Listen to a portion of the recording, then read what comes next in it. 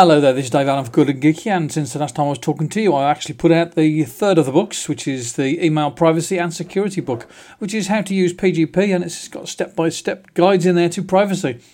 And I'm quite pleased with the book. It's come out really quite well. It shows you how to use PGP to have encrypted emails that you send out. And PGP does a bit more than that as well. You can use it for signing your emails, so that lets people know that it is you that sent them the email. And also you can use it for encrypting files and folders as well. So it's really quite useful. You can use it on your Mac, you can use it on Windows even. You can also use it on various other mobile devices. I think I was using it on the Android device I had, and I do use it on my iPad and my iPhone. So it's a really good, very useful thing. There are other ways that you can do some email encryption though. I did apply for a email account with Proton Mail. And that came through eventually. It took about 2 weeks before they gave me the account, and I looked at it and it's quite good. You have two passwords to get into it. You have one password which gets you into their system, as it were. Then you have another password which is the password that covers the encryption of your emails. So it took a bit of time getting that started. But once I got started, I quite liked it. It's fairly easy to use. You can send an email to somebody encrypted, and you could use other means to tell them what the password is to get into it. So, obviously, if it's going from Proton Mail to Proton Mail, then you don't need to do that thing with the password because it does end-to-end encryption and it's automatically encrypted and decrypted at either end. But if you're going to do it to somebody who hasn't set up the account with Proton Mail, then it needs to have a password put onto it. And you can send the password over by a phone message, so you can call them and say, look, the password for this thing I want to send to you is going to be whatever it is. And then they can put that password in and get access to whatever you're sending. So it's safe for actually going through the wires and through the ether through the internet and back onto the computer. So that's pretty useful. And you can do something similar with that email service called Tutanova. And that's got the platform. It's on the iOS. It's also on the Mac as well. I don't know if it's on other ones, that one, but I say I quite like that Proton Mail. It's got a good clean interface. It's quite easy to use.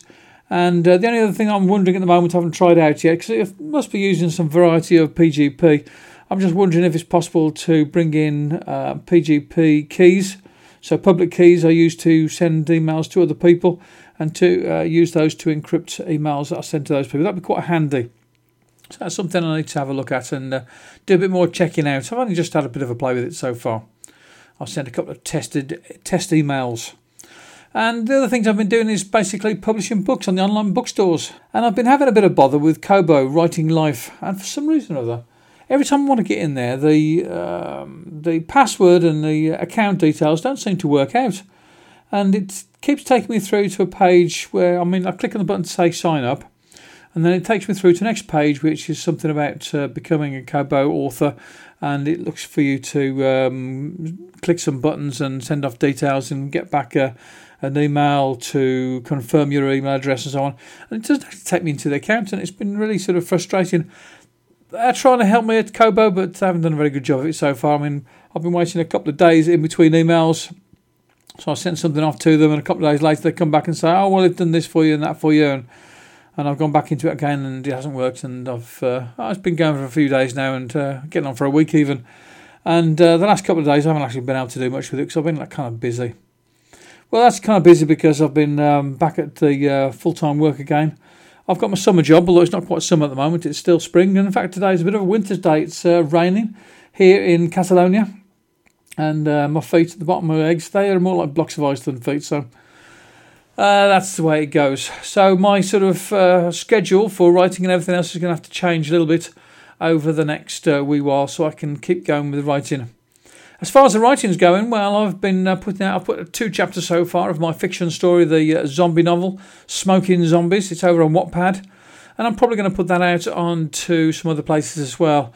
I did hear there's something over at Amazon, I think it's called Write On, which does serialisation of stuff.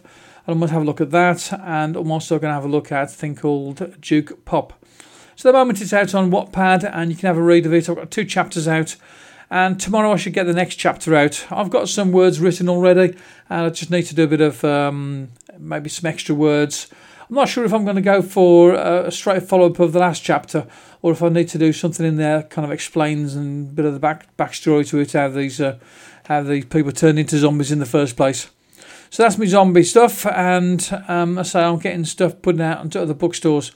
I haven't got the latest book out onto the Nook store. I must get and do that soon. So I'm a bit short for time. I got home yesterday. I finished at 10 o'clock and I got back home, and I wasn't fit for anything apart from sitting on the sofa and vegging out in front of the television. And I have to get myself organised and sorted out, so I'm used to my new timetable. Over the last couple of days I've been doing some work in iBooks Author and getting things published through that as well, through iTunes Connect, and I've been enjoying using the software. It's very, very good. And in some respects it's quite a bit easier than using Scrivener. Scrivener, it's good because you basically concentrate on the text that you're writing, and I like that. And then you can output it to wherever. And if I want to put it into iBooks Author afterwards, I export it out as an EPUB. That's since the latest version. Before, you have to put it out as documents, and it put out a separate document for each chapter, and then you have to bring those in one by one, which is a bit of a nuisance. But they've changed that now, and you can bring stuff in by you bringing it in as an EPUB. The only thing is that once you got it in as an EPUB, then you've got to do a bit of work with the formatting, because I like it actually. I like the way that I can work with iBooks Author. So I can set headers, I can set titles, and the way you set these things also affects the way things work out in the contents. You can put pictures exactly where you want them, and you can have text flowing around pictures, and it's a lot more configurable, and I think it's a better experience to the Kindle books and the ebooks, the standard sort of thing. And it'd be nice to see a new ebooks format come out that can be on the Kindle, where you can have better laid out formatted books, and you never know, it might come in time. And I've been wondering maybe if I should do something where I sort of do my work in iBooks Author first, and then take it out there and put it into Scrivener, and then push it out from Scrivener into the Kindle format. When I set up for the iBooks Author, I was actually quite surprised how easy it was. There was a little bit of a problem in that the day I decided to do it was the day that I couldn't get in with iTunes Connect, which is the software you use in conjunction with iBooks Author to publish your books. And they was having problems with the DNS, and it's been fixed since. And the day after I struggled, I was able to get in there and put the book in there, and it's available for sale. So now what I've got to do is I've got to put the next book out there, the Email Privacy, put that onto the iTunes bookstore, and then I'm going to work on the next one.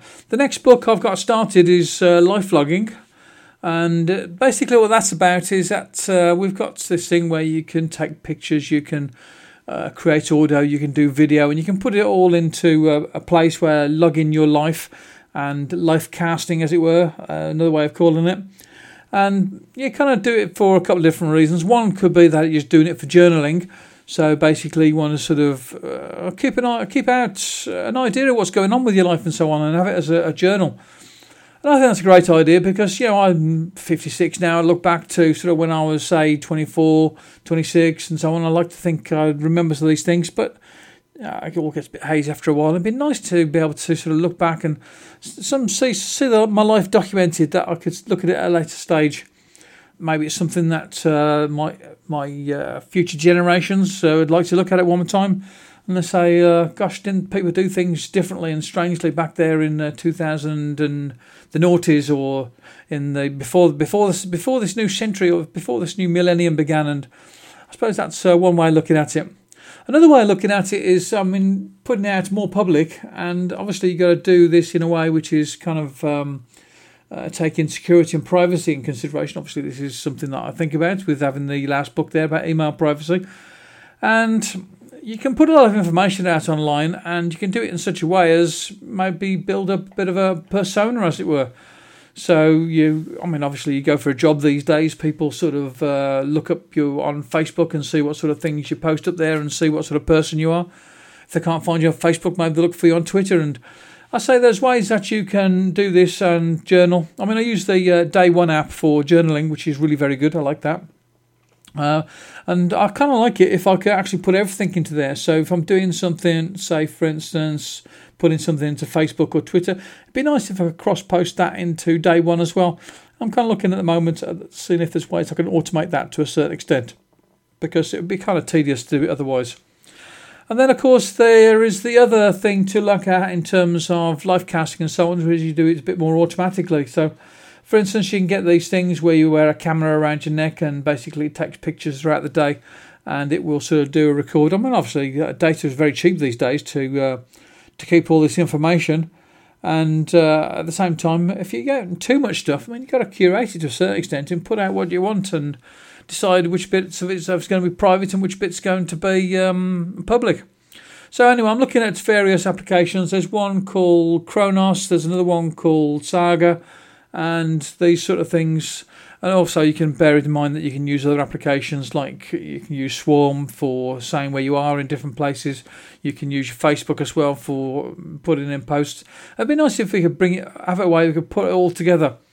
And the other thing with doing these sorts of things here when you're doing a journal is, you get these Twitter users where they sort of make a Twitter post every time they have a, they think they might even make a post when they go to the toilet, but a lot of them make a post when they're saying, I'm having a cup of coffee or I'm bored. That's a teenager sort of one, that is. Basically, they'll sort of put all sorts of irrelevant rubbish on there, and I think it's probably better if you're going to make some sort of journal, if you're going to actually say something about something. Maybe you're interested in a particular thing. I mean, things going on around the world, for instance, such as our friend over in Saudi Arabia at the moment who's in prison and he's been lashed already, and there's a chance that they might want to kill him because he's been blogging about atheism. And maybe you feel strongly about something like that and you want to sort of put it out publicly and say something about it. And let's say you could do that in a journal and so on. Oh yeah, the other thing I want to have a look at some point in time is putting books out through Google Play. Because most of my stuff is going to be sort of iOS based and Mac based, I'm not sure if it's a good idea to put it through Google, but maybe it's a good idea to put it through there now, because some of the stuff that I do, it's kind of general anyway, and there's applications which are available on multiple platforms, so it's available on Google as well as it's available on Apple. Have a look at my books on the various places, have a look at my fiction there, my zombie story. Put some comments into the place in Wattpad. You can say what you think about it. It's my first real proper attempt at doing some chapters of fiction, and I'd like to get some feedback and see if I'm going in the right direction with it. And obviously, because it's a zombie novel, it's a bit sort of gruesome anyway, so if you're going to go and have a look at it, remember that it's the genre. It's supposed to be gruesome. It's supposed to have a bit of blood and guts and horrible, nasty sort of stuff in there, but I'm enjoying doing it anyway, so...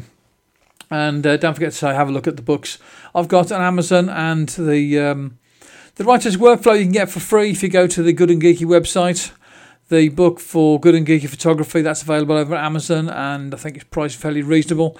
And at the moment, the book for email, it's priced at 99 cents at the moment, but in the next day or so, it is going to go back up to its standard price, which I think is going to be $3.99, because there's some really good information in there.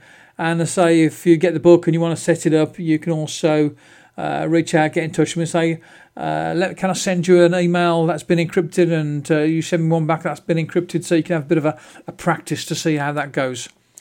So there you go. Bye-bye now. Talk to you again soon.